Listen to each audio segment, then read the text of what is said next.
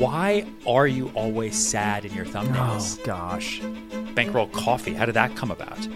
That was a subscriber's idea, believe it or not. Really? But we sold out in a few hours, and I think the total sales is like $110,000. Of coffee? Yeah. My most expensive homes that I've sold were both from Craigslist, believe it or not. One was $5.5 million. From Craigslist? From Craigslist. The other one was $8 million to an A-list actor. Can you say who the actor was?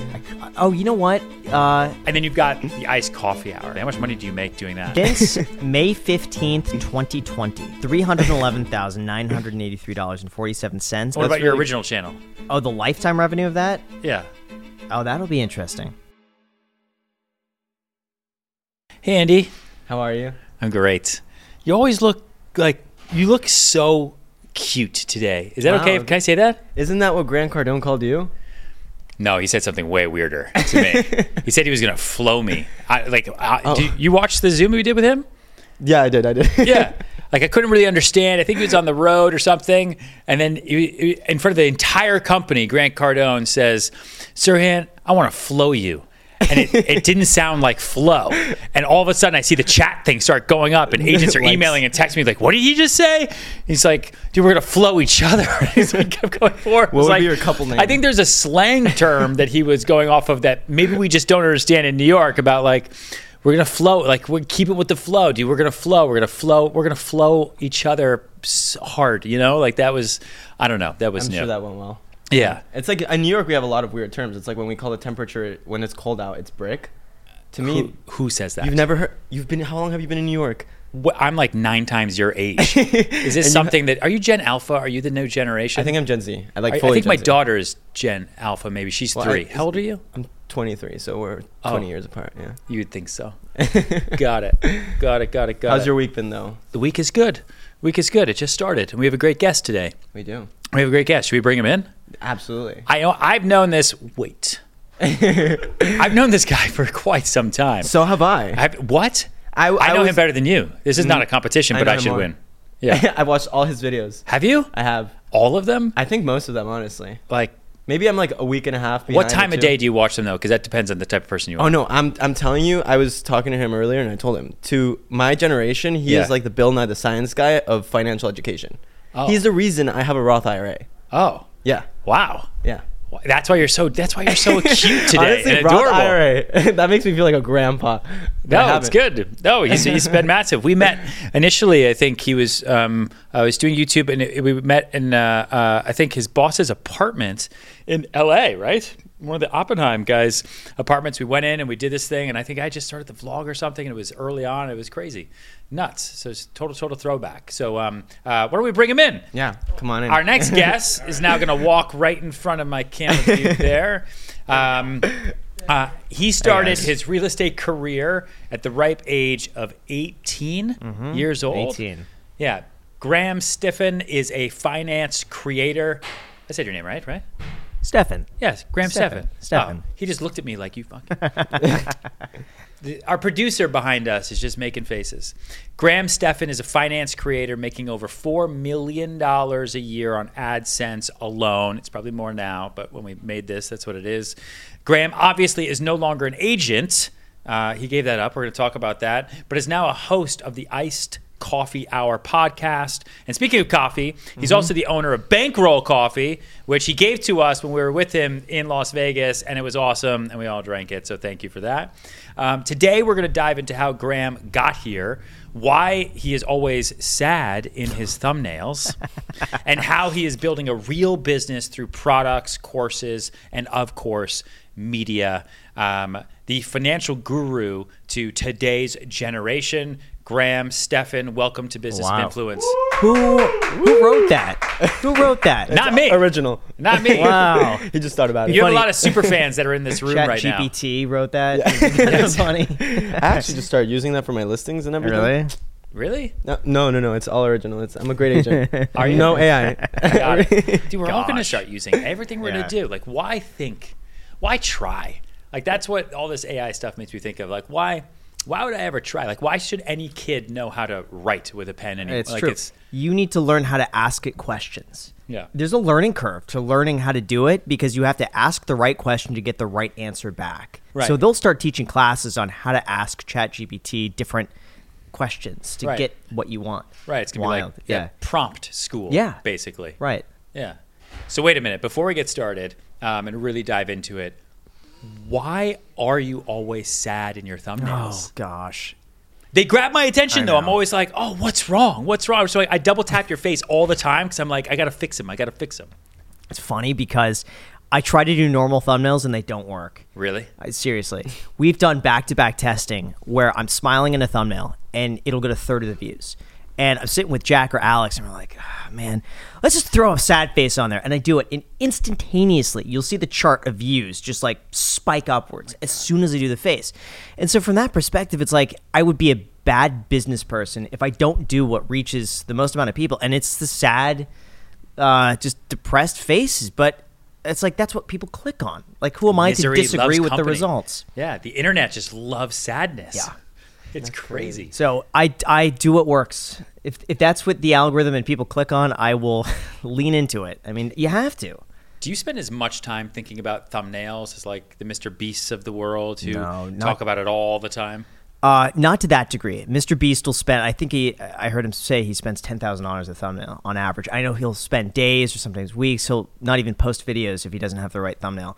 I'm not that meticulous about it, but I will spend hours. And sometimes I'll think about thumbnails for days. Yeah. Like there was one we did for Boxable, and I was just thinking of like what could be a good thumbnail for probably almost a week. And then we just came up with something. And a lot of it is just playing around in Photoshop and like looking at it, zooming out. Does that catch my attention? If the answer is no, I keep redoing it, and getting multiple opinions. Yeah. So it works. So would you say that, for example, my thing on TikTok is I have to basically scream. And sometimes I get really overwhelmed. I'm like, hey, guys, look at this apartment. And it's like, oh, that's with short form. Would you say it's kind of similar with long form? As YouTube, do you have to be as energetic? You do. What's weird is that when you're on camera, it takes your energy and it just takes it down by like half. So you have to be double the normal energy just to seem normal on camera. And so that's why a lot of people are animated. Like it helps to move your hands. Like the more motion that goes on, the better, just for retention. So you have to be a little bit more like that. That's so true. So I used to be a music video director, and we used to tell everyone everything you do on camera is going to seem 20% of what you give your 100%. So you got to go extra. And you're an actor. Hold on. How could you used to be anything? You're so young. Do you not know this part about me? No, you can't be as young as you are and be like, well, in my past career, my last life, I used to wrangle with lions. Yeah. I used to do music videos. I did it for a bunch of like really big people. I did Rick Ross. I worked with the Bad Bunny crew. Wow. I worked with... And you retired from that, though, right? I did. I retired. He's Benjamin Button, the agent, basically. He's actually 80. I got burned out after 4 years of working production life because it's hard. Yeah. You're working 12-hour days outside in Florida sun because that's where I was living. Right. A burnout at 21 is, that's tough, yeah, right? Well, it was a career change. That's how I ended up here doing real estate. Okay. I burnt out. So let's take it back. Yeah. Right. I think a lot of people know your origin story, but I'd love to hear it fresh from you. We're sitting here. We're New York City, Soho. You and I just toured a $250 million apartment together. Crazy. Thanks for coming and taking a look at it. I'm glad I got the developer to give us the approval for that. I'm honored. So that you can be Seriously. here. You're going to see a depressed, face. No, I'm not going to do that. It's going to be the building. You're going to be like, so sad. I can't afford it. Yeah, I know. Double click. So wait, so take us back. Where you're from, everything, and get us up to, I'm going to start creating content. Yeah. So I grew up in Los Angeles, and I had terrible grades in high school, but I loved working. And for me, really my bad grades started when I got a part-time job. I was like 12, 13 years old, and it was at a marine aquarium wholesaler. And my parents would pick me up from school and just drop me off there, sometimes for a few hours. And I was just obsessed with fish and coral. And so I would take pictures of their fish. At first, I got the job because I just wanted to see what a warehouse was like. And I started taking pictures, and I'd post them on these forums online. And just through networking through those groups, he invited me in. And it really was, I wouldn't call it a job in the very beginning, but I would go in. He said, if you want to help out. And I got paid in fish and coral in the very beginning. So if I was like paid in fish? And coral. Wow. Yeah. So Wow. when you're 12 or 13, like you'd be able to get like, wholesale prices too. So I'd like work an hour and like make boxes or like, move things around. I get like a blue tang. And that was so cool. Or like, a piece of coral or stuff.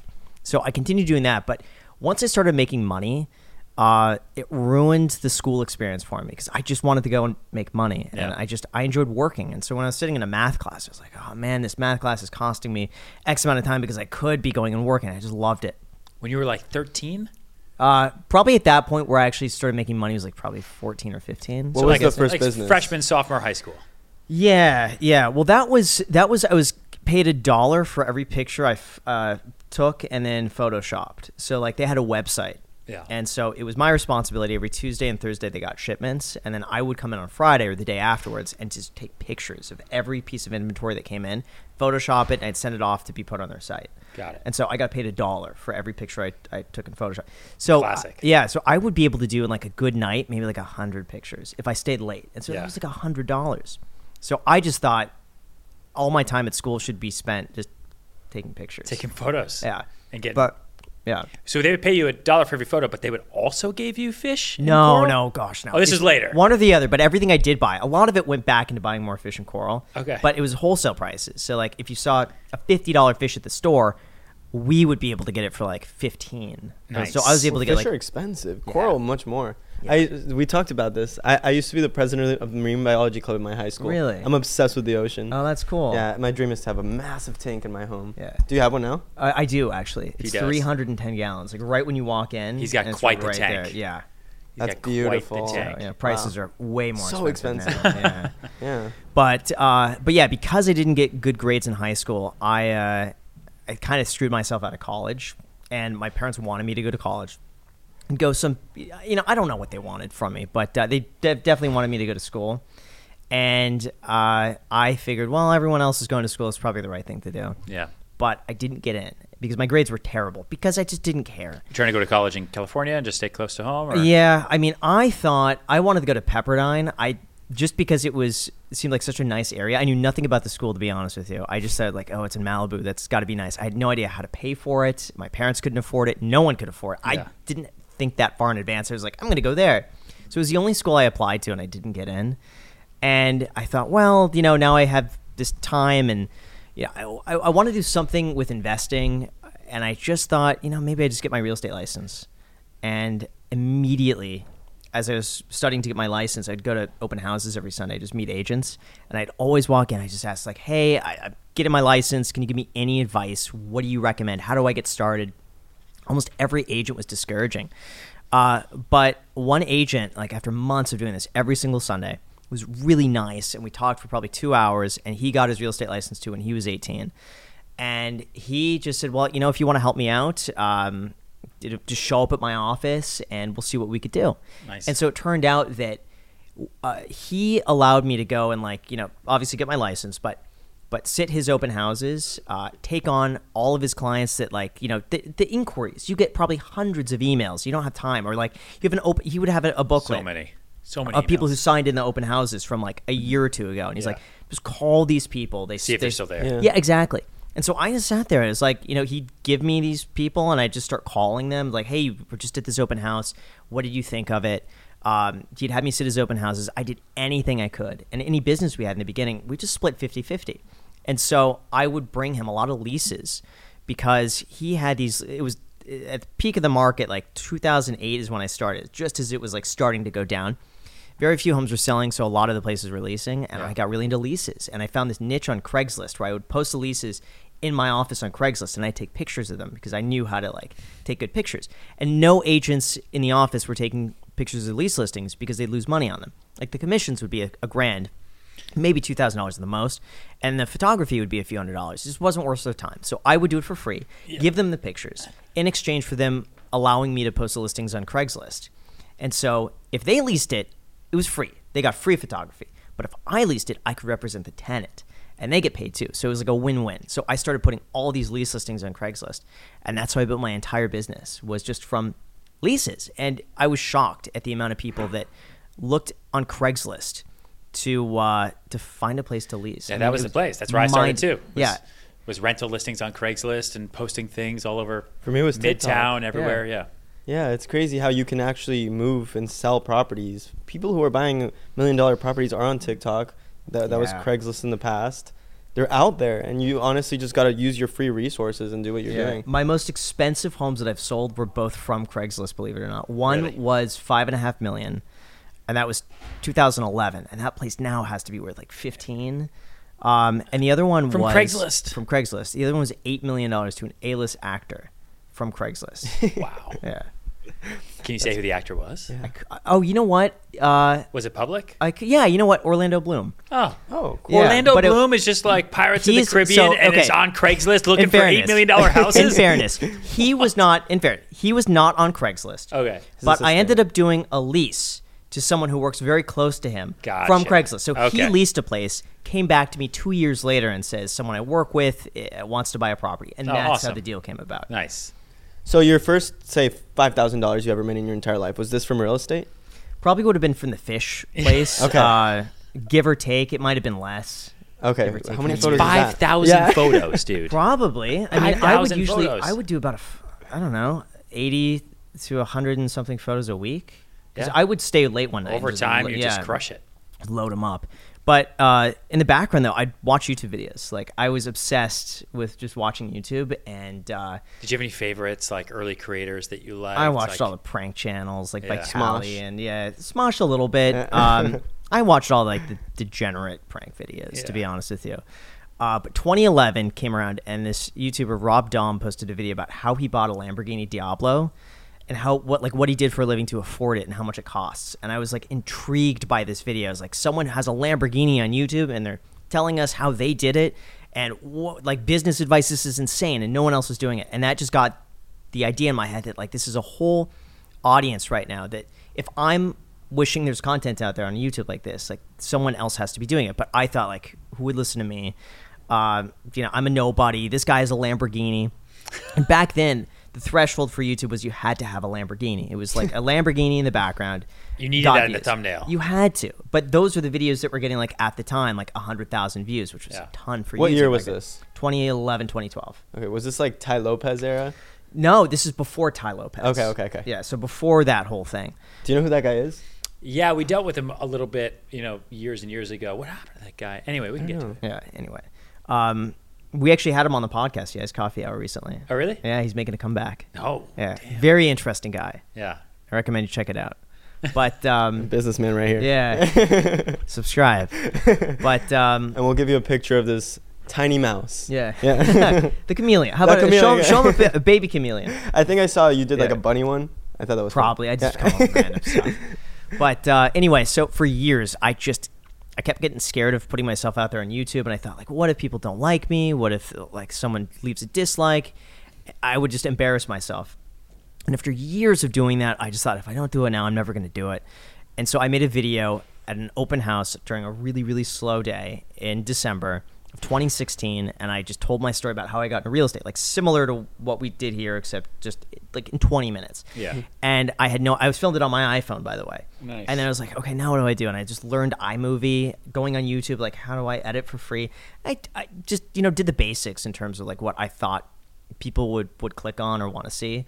And I posted it. I loved it. It was so much fun. And then I went on Reddit and like joined all these communities on like investing, financial independence, YouTube. And I tried to network on there, and I met a few people, and we just back and forth to emails of like strategies. And then I think a few months in, one video just started like getting views all of a sudden. It was a recommended next up video to Ty Lopez. Oh. He posted a real estate video, and then all of a sudden mine was like the next up.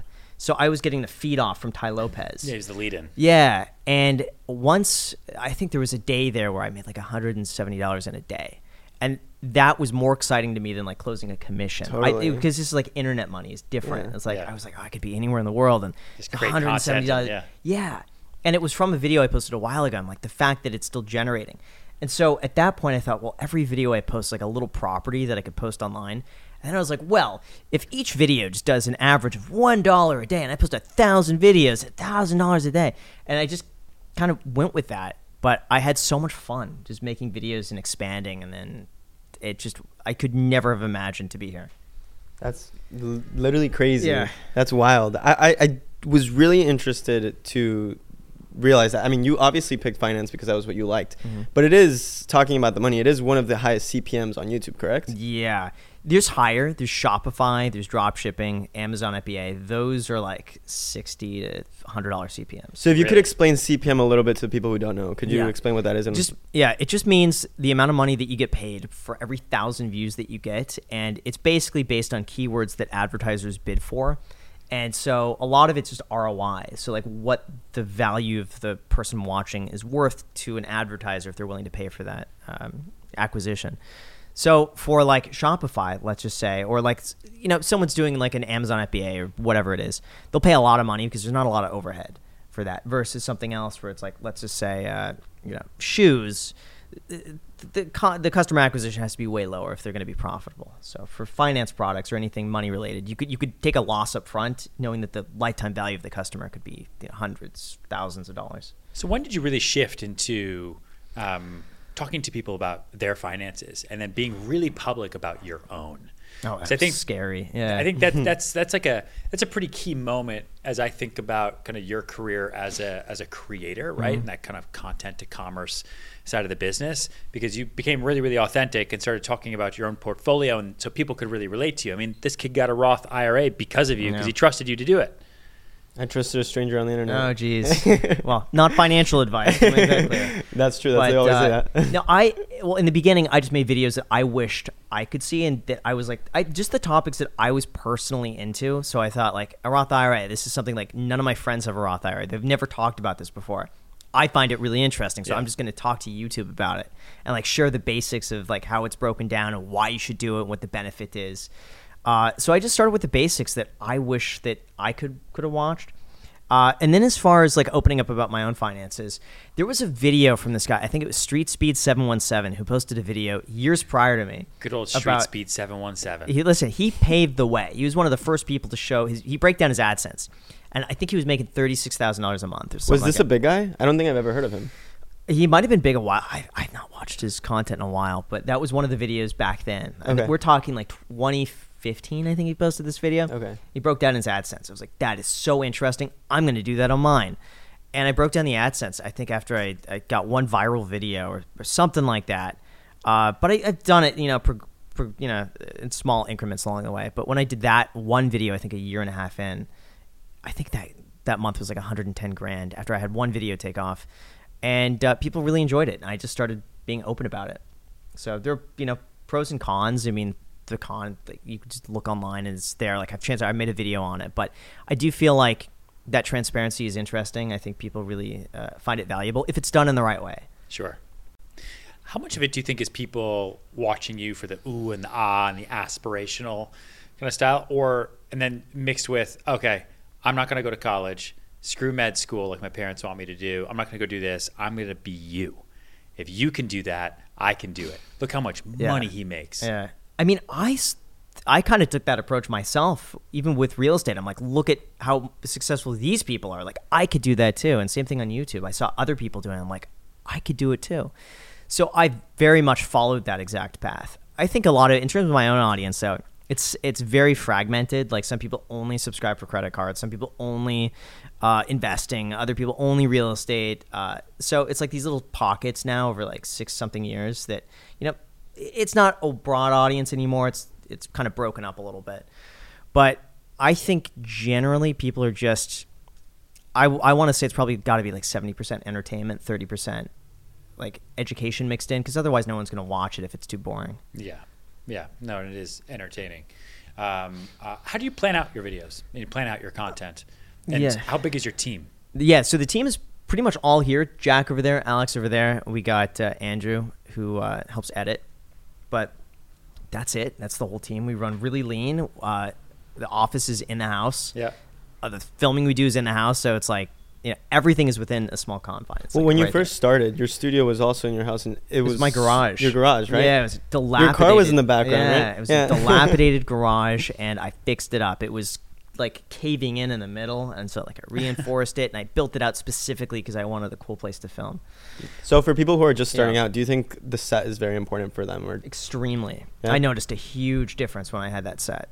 So what would you say makes a set really attractive for the YouTube audience? Blue.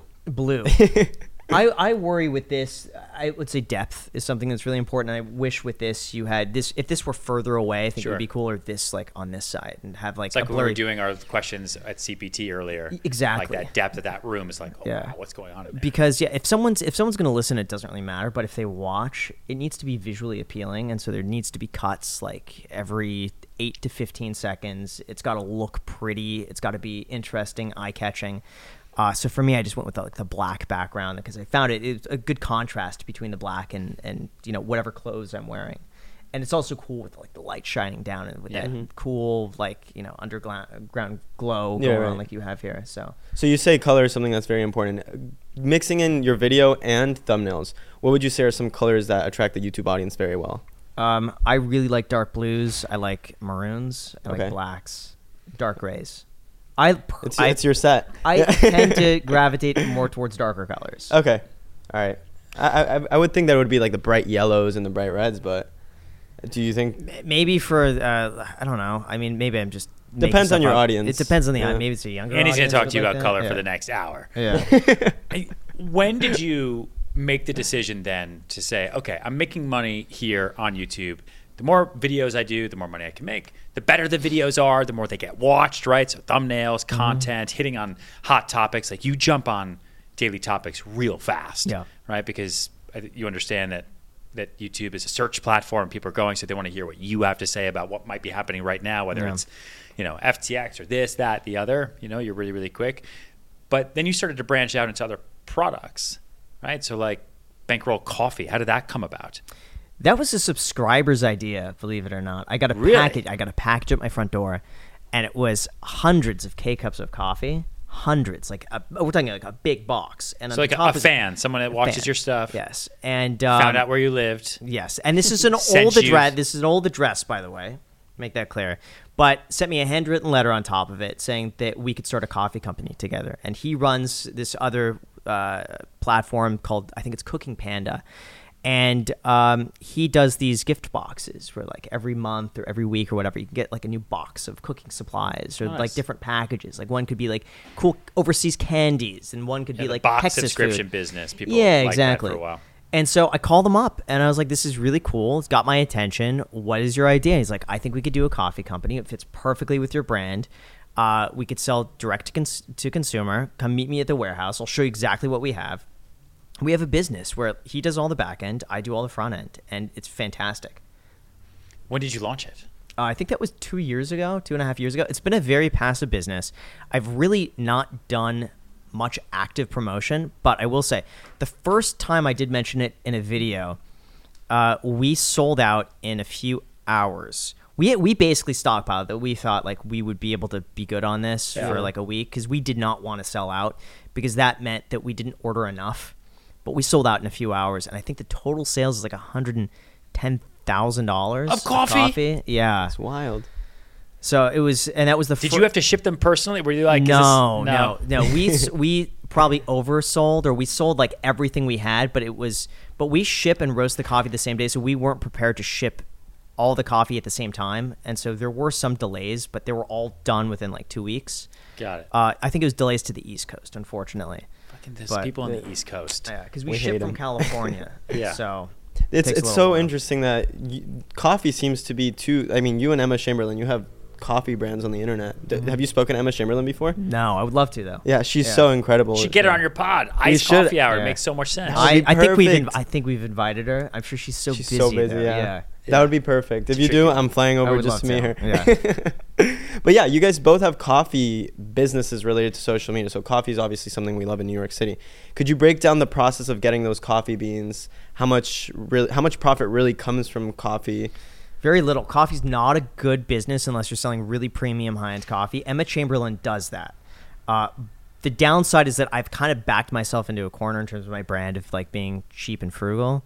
And so Emma Chamberlain has no problem selling an $18 bag of coffee or like a $20 premium bag. I have a very difficult time selling that because my thing is like, well, hey, listen, you're going to save money. Don't go to Starbucks. You can make it yourself. So for you to all of a sudden say, but my coffee's $50. Yeah. The other problem is that we can't compete on cost when you compare it to like Pete's Coffee or like any like Folgers could ship in such high volume that they could sell it for a fraction of ours. So I kind of screwed myself a bit on that, but we were able to sell now at a point where I think our margins are about 30% on what we sell. And we do an average of, I think it's anywhere from $300 to like $600 a day with 30% margins without mentioning it. Like I don't just do exists, just it passive it's income there in the background and it just keeps running. And then if I do mention it, you see an immediate spike. But there's not a lot of profit in that. And I think for the first year and a half, like we purposely just ran it at break even just to get people to try it. Like Right. I don't care about like making money on this thing. I just want to continue to grow it. Sure. And so it's like, who cares if we make a little money? Like I'd rather just lower the price and give that back to the consumer. Is that something you recommend for young entrepreneurs and everything? I could do it because I could get away with it because it's not the primary business. But I think if that were like my thing and like that's what I had to make work, you can't, like you have to be profitable. Like you really should be making money from the very beginning. So I kind of want to pivot to something else. So a lot of times throughout my entire life, I've been told to get somewhere, you got to work for free. You got to give people free time. And a lot of people are super against that. Mm-hmm. They're super against free internships and everything. What do you think about working for free to get somewhere? You have to. I mean, there's benefits and negatives, I think. From my experience, I've always worked for free. And I had no problem with it. Like I would gladly work for free. Yeah. Doing something you're passionate about. Yeah, I mean, even when I started working as an agent, I would take any work I could I would be delighted if another agent says, "Hey, could you do all my showings for me in a day for free? Just show up." I would love that. Are you kidding me? Like I would learn so much. I get experience. So like I'm benefiting from that. Totally. Same with the aquarium place. Like I was initially, I didn't even think I would. I was just happy to be there, and just be around everything. Like I would do that for free too. Same with YouTube. Like the first year, actually the first few months, I never monetized. Like I just wanted to do it for free. I turned on monetization. I realized that helps get more views. The first year, I think in real estate, I had made, I think $500,000 in gross commissions that year. And on YouTube, I made $26,000. But I was spending just as much time on YouTube as I was real estate. And everyone in the beginning told me like, spend more time in real estate. Like you should be able to take that $500,000 to like 800 this year. If you just spent that time in real estate, there's no reason. Why would you do this?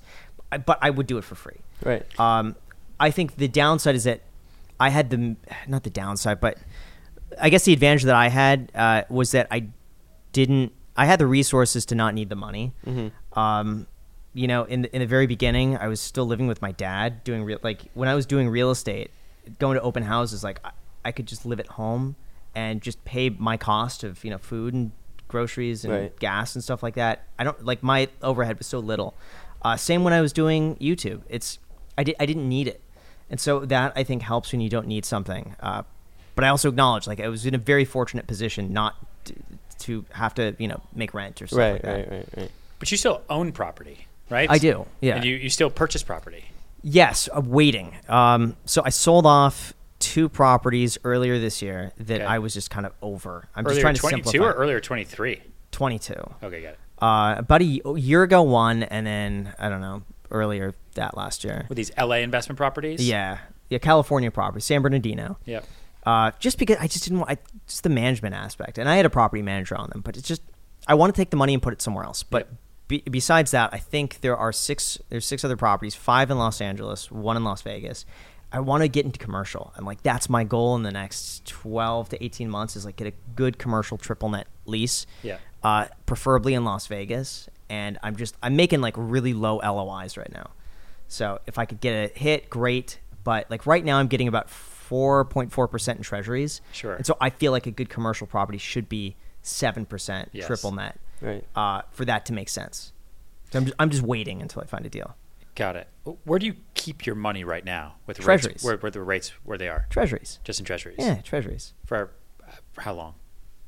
There's 2. I have half in just a money market fund at 4.4, and then the others just rotate on short-term treasuries. There's a guy at Schwab whose job is just to go and do that for you. Got it. So he does it. But the money could be liquid. My understanding is that I just need 2 weeks, and the money could be completely liquid. Got it. It's wild. What is your best advice for protecting yourself against the high percentage of inflation right now? It's tough because inflation could be trending downwards, and I know people have an impression that maybe it could continue staying high, or I don't know. Really, for me, that was about just earning something than nothing. But as far as protecting against inflation, it's twofold, because one, it's like you don't want to tie up money for long term in anything that's volatile just to protect against inflation. Because imagine you're like, okay, inflation's 8% and I need to buy gas next week and gas is going up, so let me invest it, and then it goes down 20% in the market. Like, you can't do that. So like long term, generally stocks and real estate are fantastic for that. People recommend gold. I personally, I'm not a huge fan, but maybe long term, like 10-20 years, I personally think that's great. But in the short term, I think it's just about getting something on your money than nothing. And there are plenty of high yield accounts out there, good savings accounts, for instance, where it's just like earn 3.8%. Andy would like to hire you as his personal financial advisor. It's basically why you're here. I mentioned that you were coming here to tour Central Park Tower and do a video for it. I've never seen Perfect. I've never seen a boy so happy ever. I was like, that's cool. Happy. Why did you do Creator Clash? Oh, that was nuts. I made a joke a long time ago when Jake Paul, or maybe it was when Logan was fighting Mayweather. Someone asked me who I would fight if I were to fight anybody. It was Alex over here. And I jokingly said, well, if I would fight anyone, it would be Michael Reeves. And I had met Michael before, and like we're the exact same height. And so I thought that would be a good fight. But I was joking. And then I think later that year, iDubbbz calls me. He's like, hey, do you want to fight Michael Reeves? And I was like, what are the chances that's going to happen? And it's for charity. And so I thought about it. And I was like, would I regret not doing this 20 years from now? Would I look back and be like, just wondering, what if I had done that? And so I said yes. And it was an experience I'll never do again. How long did you prep for? It was 4, 5, 6 months, something like that. And I was training 3 to 4 times a week, usually about an hour and a half. But then every day I wasn't training. I was either on the treadmill, doing cardio, and like trying to dial in my diet. It was wild. I'll never do it again, but it was a good experience. What were they making you eat? A lot of chicken, rice, vegetables. It was getting my calories up. Apparently, I don't eat enough. Yeah. To like most people don't actually eat enough. Well, you have a super strict diet, right? Yeah, I still don't eat enough, but I'm also not training to fight anybody. Right. He fasts for like 2 days in a row. He's wild. You're not the only one who's done that. I hear a lot of people now that fast for like 2 days. The other guy we met up with you was saying he doesn't eat for 3 days every now and then. It's like just a reset. Yeah. I've never done that. Yeah. Wait, so then how was the fight? Well, Andy's going to keep taking you off into really boring subjects. Yeah. I'm trying to get it really All right, on track here. Chicken and rice is pretty interesting. yeah. The fight was the fight. It went definitely way different. Like, I thought I had prepared mentally for this thing, and I was watching all the fights from backstage, and we went on like almost last. Yeah. So like the first guy that goes in there gets like knocked out in the first like 50 seconds. The fight was 50 seconds. This guy gets punched from this guy named Dad on YouTube, and just gets pummeled. And so we're thinking, oh crap, is this how it's gonna go? And then the other guy like breaks his nose and like goes to the hospital. And I'm like, oh man. And it's like Gladiator, like, when Russell Crowe's in the back and like all these guys are getting sent out and like he's waiting in the back. Like, that's how I felt. And everyone who comes back like is hurt, and I'm like, I don't want to get hurt. And so I walk out there, and I was just so excited to get it over with, because I had been having like panic attacks. I couldn't sleep. I was so nervous. I was really irritable. And like a week or two leading up to it, I just told everyone, do not mention it. Because anytime someone would talk to me about it, my heart would start racing. Freak out. And I'd freak out. I'd throw me off for like hours. So like, do not mention it. Do not talk about it. Nothing. So I was really excited going up there, because I'm like, it's finally over. I'm like, 10 minutes from now, I'll be done. And I noticed, everyone when they're fighting, they're putting their hands down.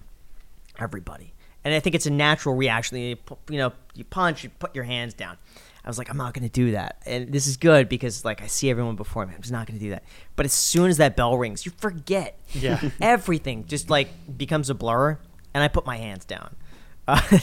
So it's a much different experience than I could have ever planned for. But it was a good experience. They were able to raise, I think it was like $1.6 million for charity, and they're doing it again this year. So it'll be April 15th in Tampa. So I will be as a spectator. Who should Andy fight? No, I was just going to say, we should fight. We should fight for charity. I will so at fucking Central fight Park you. Tower. I will fight Andy. You know what? I'll fight you every day. You fought Dr. Mike, because you guys are about the same height. Yeah, we are about the same height. He's done it before. He takes it very seriously. He did last year, so he won against Ian. But then I think he lost the next fight that he did. But that was against like a pro. So the fact that like he even gets in the ring with a pro is insane. That's wild. Who do you think I should fight? I don't know, like a cat. A cat. Yeah, and I would put a lot of money on the cat. I'm allergic to cats, actually. So. See, I knew that cat would scratch you. You'd run out. You'd be like, Cody Boone, come help me. It'd be like this whole thing. So how is so you have multiple channels. Yeah. You have your main channel, which everyone has known and loved for a long time. You then started the family channel, right? The vlog channel. Yeah, I've kind of let that one go, but I post every now and then on that one. Okay, well, everyone go check that one out. And then you've got the Iced Coffee Hour. Yeah. How's that one doing financially? How much money do you make doing that? Podcasts are the future. Take a guess on that one. Take a guess. I'll pull it up here for you. How much have we made? How often? Oh, in total. Oh, yeah, you got to do in total. In total? When did you start it again? About 2.5 years ago. So, I mean, you've probably broken. I need to know. Did you break $500,000 yet? I'm not gonna. You got to give a guess. Okay. 265,324. What's your guess? $486,000. All right, you're a little bit closer. $311,983.47. I'm a broker. I price high. Since May 15th, 2020. Okay, got it. Nice. That's So really almost good. 3 years ago, yeah. What about your original channel? Oh, the lifetime revenue of that? Yeah. Oh, that'll be interesting. Have you talked about that before? I've shared it once before. I think Some it was on exclusive content. I think it was on a TikTok or a short, but that was years ago. Let's make this one here we dramatic. go. Drum roll, please. This is what we need to do. How much has Graham Andy's not going to talk to you about colors for too much longer. Yeah, on YouTube in his entire lifetime? The main channel. Just take a guess first. Oh my goodness, I don't even know. And this is since Andy can't count that high. Just say since early January 2017. So I know YouTube has changed a lot in terms of how much they paid since then, right? Yeah. Okay, so I'd say you've made. I don't even know. This is such a random number. 3.5 million. No. I don't know. I literally don't even know how YouTube CPM works, to be honest. Yeah, maybe you should leave. I don't know. I want to say 10, but I also want to say higher. Oh, but I was thinking with sponsorships. No, stop it. You can't know backsies. God, Andy. No, this is just ad revenue. I'm a broker. I don't shut up. $8.5 million. More? Close. More? Close. Whoa, what? $6,939,401.85. Just from pure AdSense on a lifetime revenue of that channel. Yeah. Of the main channel. Crazy. The main channel. Okay. Wow, I thought I was high. Yeah. That's No, I was high. Yeah. I usually But go. it's interesting now. Ad rates have gone down substantially. Yes. Right. Since COVID. No. So COVID, they went up. COVID, huge spike for COVID. During COVID. But I feel like since COVID, things have really changed. they've slowed down. 2020, they went down like 30%. Oof. And then from 2022 to now, they've gone down probably another 35%. So I'd be curious what sort of numbers Google is going to be pulling in, because their ad business maybe is like, I just don't think advertisers have the budget that they used to like 2 years ago. With OpenAI and TikTok just eating into everybody now. But it could mean that it's a good value for advertisers, because ad rates are way cheaper now than they were 2 years ago. Oh, yeah, so for sure. I think if you're advertising, now could be a good time. And the audience is only growing. Yeah. Right. And I think with shorts. Yes. Shorts especially. Yeah. I'm going to convince you to do more shorts. Talk to good these shorts. guys. I talk to them all the time. They're like, if Graham says to do it, we'll do it. They It's say like, they say that you don't have the time. You got to make the time for it. I'm sitting here. I haven't moved. I'm sitting here this entire time. Okay, goodbye. Thank you so much. Thank you so much. I think we're actually completely out of time. So thank you, sir. Thank you for being here. Thank Thanks you. for flying into New York. You're welcome. And doing the Business of Influence podcast. Make sure you like. Make sure you subscribe. You're the best. Actually, you tell the people what to do. I did that for you. Hit the like button, subscribe, and if you do that in the next 5 seconds, here's a picture of a baby kitten. Oh, wow. I was part of this one this time. Yeah. There you go. I'm excited. For you. Perfect. Thanks, guys. Thank you. Thank you. Cool. That was great.